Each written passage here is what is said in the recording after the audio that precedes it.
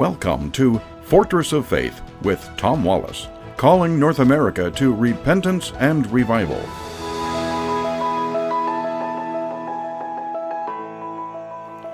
Well, we're back again at the Corner of Truth and Courage. Thank you for joining us here today. We've been talking about a deeper look into the Quran. We're making a comparison between the manuscripts of the Bible and the evidence of the manuscript of the Quran, and making a comparison. Last week we were talking about my book, The Quran on Trial. What does the evidence say? Is it written by a divine God?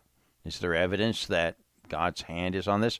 Or does the evidence lead us to believe that it was a work of men? Well, very clearly, the evidence is pointing to a work of men. And I laid out that case in my book, The Quran on Trial. This week, I am covering with you a seminar that I teach in churches and in Bible colleges, The Quran in Crisis. And we're going a little deeper this week in this subject into some of the paleography evidence and the manuscript evidence. And what I'm about to share in this broadcast will help you as a Christian to understand and have great confidence that our Bible that we have in our hands today has an enormous amount of evidence. God has left us a paper trail, and the paper trail is very, very strong. Many have tried to destroy the credibility of the Bible through the years, through the science of textual criticism. When they attack the Bible, it keeps coming up smelling like a rose. Now, are there some manuscripts that have problems? Yes, very clearly. Corruption has attempted to creep into the Bible. People have tried to distort it, destroy it, add to it. We were warned there'd be false prophets. We were told in the book of Revelation, if anyone adds to this book, may the curses be added to them. And so, we know that there's evidence of corruption, but we can see very clearly that the believers rejected them. And these passages, these manuscripts kind of lost their way during the way, and they've been just rediscovered through the science of archaeology. Well, let's look into some of the evidence here today. Before we get into that, let me quickly remind you, we are closing into the last moments of our fundraising campaign here for the summer. We have not reached our goal, but thank you for those of you who've given. Maybe you have not given but plan to. Would you please give us a call today? The number to call is 800-616-0082. That's 800-616-0082. You can give safely, securely online at fortressoffaith.com. And if you want to give by check, please give us a call. The number again is 800-616-0082. We'll be glad to give you our address. And we want to send you a copy of my book, The Quran on Trial, for giving and helping this ministry. All right, then we're going to make a comparison between the Bible and the Quran in their textual evidence. Now, neither side has the originals. Now, the Quran, the Muslims have been claiming for years and years and years. We have the originals. 4 originals were made, and we still have 2 of them today, the Sarmakhan and the Topkapi. Well, we talked here about the evidence of that just recently, that now their greatest scholars have had to admit these are not the Uthman Qurans. It wasn't codicized 20 years later like we've been telling everybody. And we don't even have copies of those early Uthman Qurans. So the question is, what are they making the Quran from? They still have not answered that question. They are having to admit these do not date back to Muhammad's, to the Rashidun Caliphs. They're 100 years to 150 years later, even as many as 200 years later. They weren't even written in Arabia. They were written up in the Kufic script in Persia. So neither side has the originals. But they have to admit they don't have copies of the originals. They don't have anything that dates back. early enough. The earliest that they've got is 100 years. Now, for us, our earliest is 30 years. Now, they have about, in the Arabic, about 26 manuscripts for us to analyze, for us to scrutinize and look and see. They have about 26 somewhat early manuscripts of the Quran. Now, for us in the Bible, we have over 16,000 original language manuscripts, either in Hebrew or in Greek. And so we've got an enormous, a plethora of manuscripts for us to critique and look back. And as I said, God has given us a paper trail. The Quran does not have it.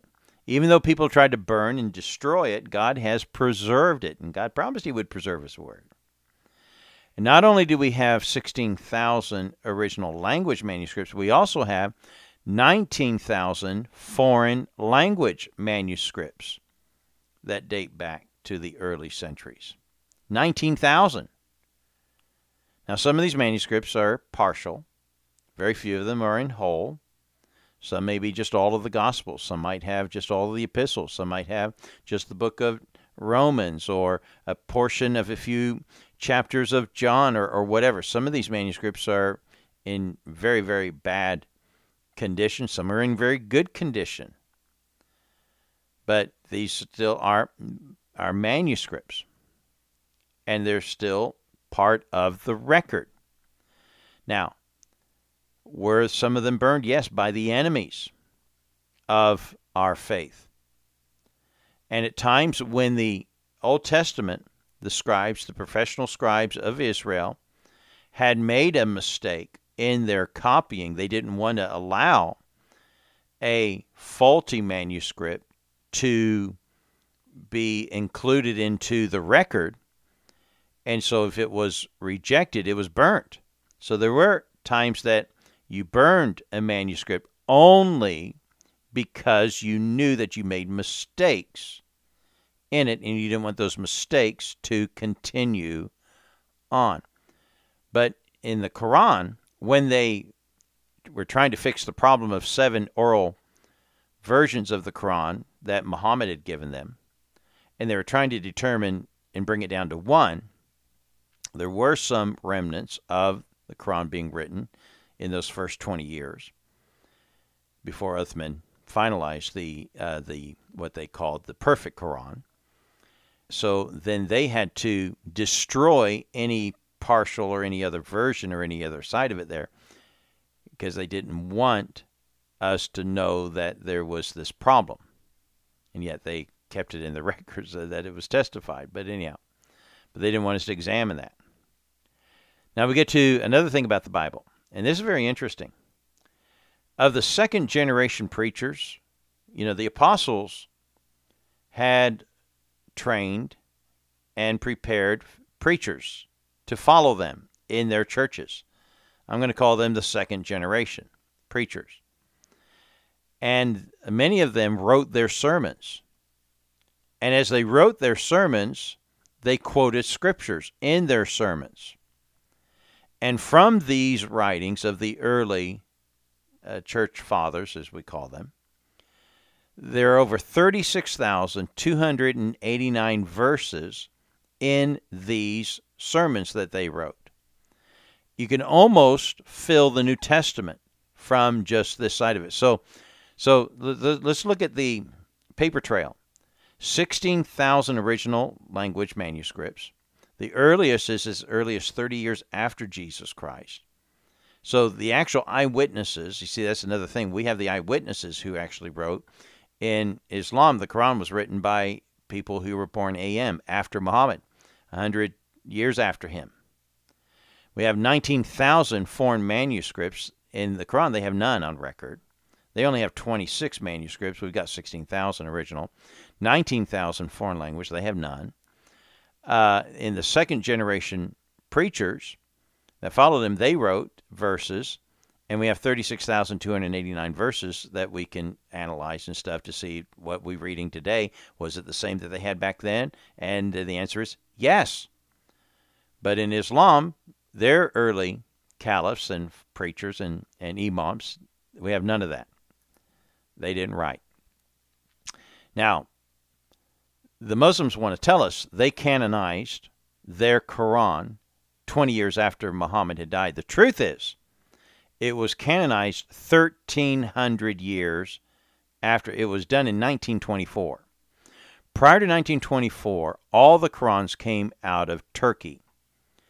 They kept saying they were following the Uthman Quran from the top copy.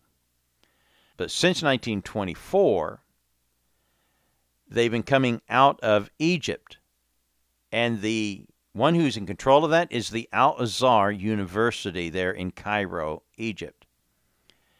And they tell us, when we can look to the Uthman Quran now and say, yours reads different than the Uthman Quran.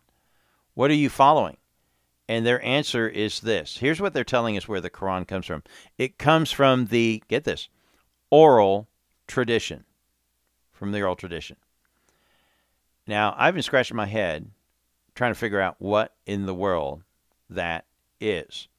And no one's been able to explain what the oral tradition is. Now, ours was canonized about 250 years after Christ. There's 1,300 years after Muhammad. And so we've had consistency for quite some time. Now, I want to get into one other thing before we close. For us, everything that we have in the Bible came directly from God to the prophet. He spoke directly to them. There were times that God sent angels and spoke through a medium there, through an angel, through Gabriel and Michael and other archangels and stuff. But when we have the written word of God, God spoke directly to the prophet, and they wrote it down. But in Islam, never, ever, ever did Allah talk directly to the Prophet Muhammad. He always talked through a medium, through an oracle, through Angel Gabriel. What's interesting here is that this is very similar to the Mormon church. Everything came to the prophet from the angel Moroni. And so you have a lot of similarities between Islam and the Mormon church. And here's the thing. If it worked well 1,400 years ago for the devil to confuse and get people to follow a false teaching and a false prophet and a false testament, let's try it again. And he did here in the West and where we have the Mormon church. Let me show you some similarities. Both got their revelations through a spirit. In Islam, through the spirit, through the jinn, Gabriel, for the angel Gabriel. Here in the Mormon church, the spirit of Moroni, the angel Moroni. Both claim to have a heavenly tablet. And the Mormon church, they say, well, we have the golden printing plates, but no one's been able to examine them, right? What some of the other things have, they both practice polygamy. They both believe in multiple marriages. Both believe in celestial marriages. And both deny a triune God, the Trinity. Now, why are these both similar? Because they have the same author, the devil. Well, I hope this helps you understand a little bit more about some false teachings out there and help you understand that we've got the truth. We're going to have to stop there, but join us again tomorrow at the corner of Truth and Courage. God bless you.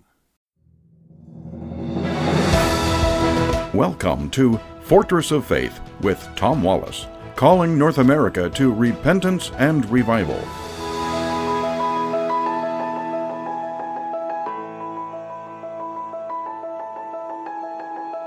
Welcome back to the corner of Truth and Courage.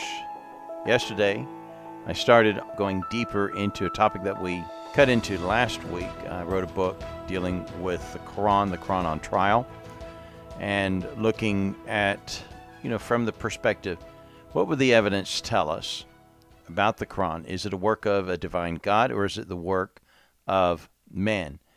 Well, I believe it's obvious that the evidence is pointing us to a work of man, a fabrication.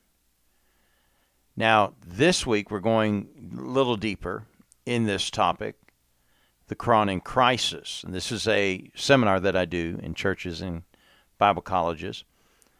And as we get deeper into it, we're now going to look at the Bible. We're going to make comparisons with the textual record of the Quran and the textual record of the Bible. Because it's only fair to ask and make the same critical questions that we're making of the Quran. How would the Bible shape up with those same critical issues? And so we're going to do that in today's broadcast. I hope you'll stay with us. Before we do, let me again remind you, we haven't reached our fundraising goal, and we do seriously need your help to help us get it this summer. Our goal is $10,000.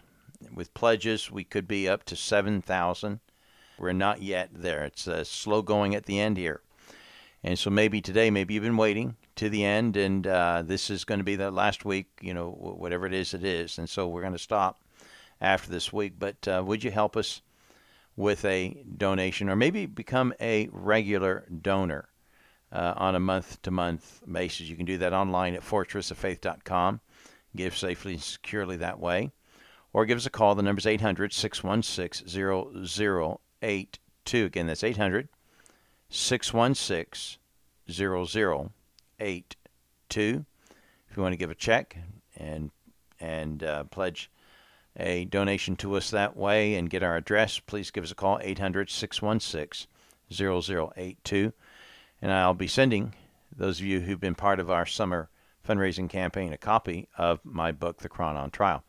All right, well, let's get into it here. Now, the Muslims claim that their scriptures are superior, and Christian scriptures, the Holy Bible, the Old Testament, New Testament, have been corrupted, and they're inferior. And yet they don't lay out a case of an argument, really. They believe simply because the Quran says so, or the reason why they've got the Quran is because they've been taught that, the Jews corrupted the Old Testament, the Christians corrupted the New Testament, so God, Allah, had to fix the corruption by giving us the last testament, the Quran. So they believe that the Quran is the last testament. It's all from the same God, and it fixes the corruption that crept in. Let's look at the record. If it's from the same God, then we should have pretty much the same message, shouldn't we? Well, we certainly don't have that. But let's look at their textual evidence. Now, I want to make a case. You're going to find with the Bible, the writers of the Bible started about 30 years after Christ. But the writers of the Quran started much, much, much later, 100 years, 200 years, 300 years after. The main writings that we have about Muhammad, the Quran, and all that stuff didn't come until, centuries later. And the point I want to make, the greater the space from the time that it occurred and the time the record was written about it, the greater the doubt grows about its validity. Let me give you an example. Let's say a Viking, Lars, it said that he took a crew and sailed and circumnavigated the globe. Okay? However, nothing is written about that event until 100 years later. Well, legends are born in less time. And let's say, though, that instead something's written about it 30 years later, that, they sailed, they ventured out, and they sailed all the way around the world. Well, there could be some of the crew still alive at that, 30 years later, and they say, no, we didn't, we tried, but we failed, we got halfway around, and, it sunk. So, we would have people around to be able to give us testimony whether what was written about the event is true or not. If it's 100 years, 200 years later, who's there to contest it? No one. And so it's harder to write lies when it's shortly after the event. But it's easy to pass lies when you're 100 years, 200 years later, because there's no one there to contest it. And so with the Quran and the Bible, let's look at the record, okay? The first biography of Jesus Christ was the Gospel of Mark. That was written 30 years after Jesus Christ, after his life and death. And so the first eyewitness account is written 30 years after the life. Now, the first biography of Muhammad wasn't written until 100 years later by a man named Ibn Ishaq. It's called the Sirah, the biography. And so no one is alive that was during the life of Muhammad or one of his companions, hardly likely to have any of them alive 100 years later. The first inscription of the name Jesus is found on it's called an ossuary. It's a box of bones. In Israel, when a body is buried, they're buried in a tomb for 7 years, and the body decays, and they take the bones and put them in a smaller box. There's a name of a believer in Jesus Christ. Apparently the guy's the Christian's name is James, and he's buried, and in there in the inscription on the ossuary is his belief in Jesus Christ as a follower of Jesus Christ. But the first time the name Muhammad is ever found written on anything is about 70 years after the time that's alleged that he was alive. The earliest manuscript that we know today dates back to 30 to 50 years after the life of Christ. The earliest manuscript that we have of anything about Muhammad dates 100 years after Muhammad. Again, the greater the space, the greater the doubt. And so the Quran has this problem hanging over them. We don't have that with Christianity. And here's another thing, and this is one of the big things. The Bible is written by first-hand eyewitnesses.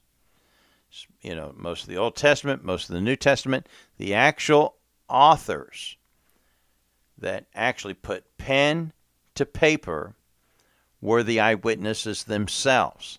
They're telling the story. Now, there is some exceptions. For example, the Gospel of Luke. Luke was not a disciple of Jesus Christ. He was a doctor, a Gentile, a companion with Paul and been around all the other apostles there. And he writes his gospel of the life of Christ, but was not directly an eyewitness as we know of ourselves. And the book of Acts would be similar in that area. But most of, if not all, except for those two exceptions that I gave you, were written directly by first-hand eyewitnesses. Now, when it comes to the Quran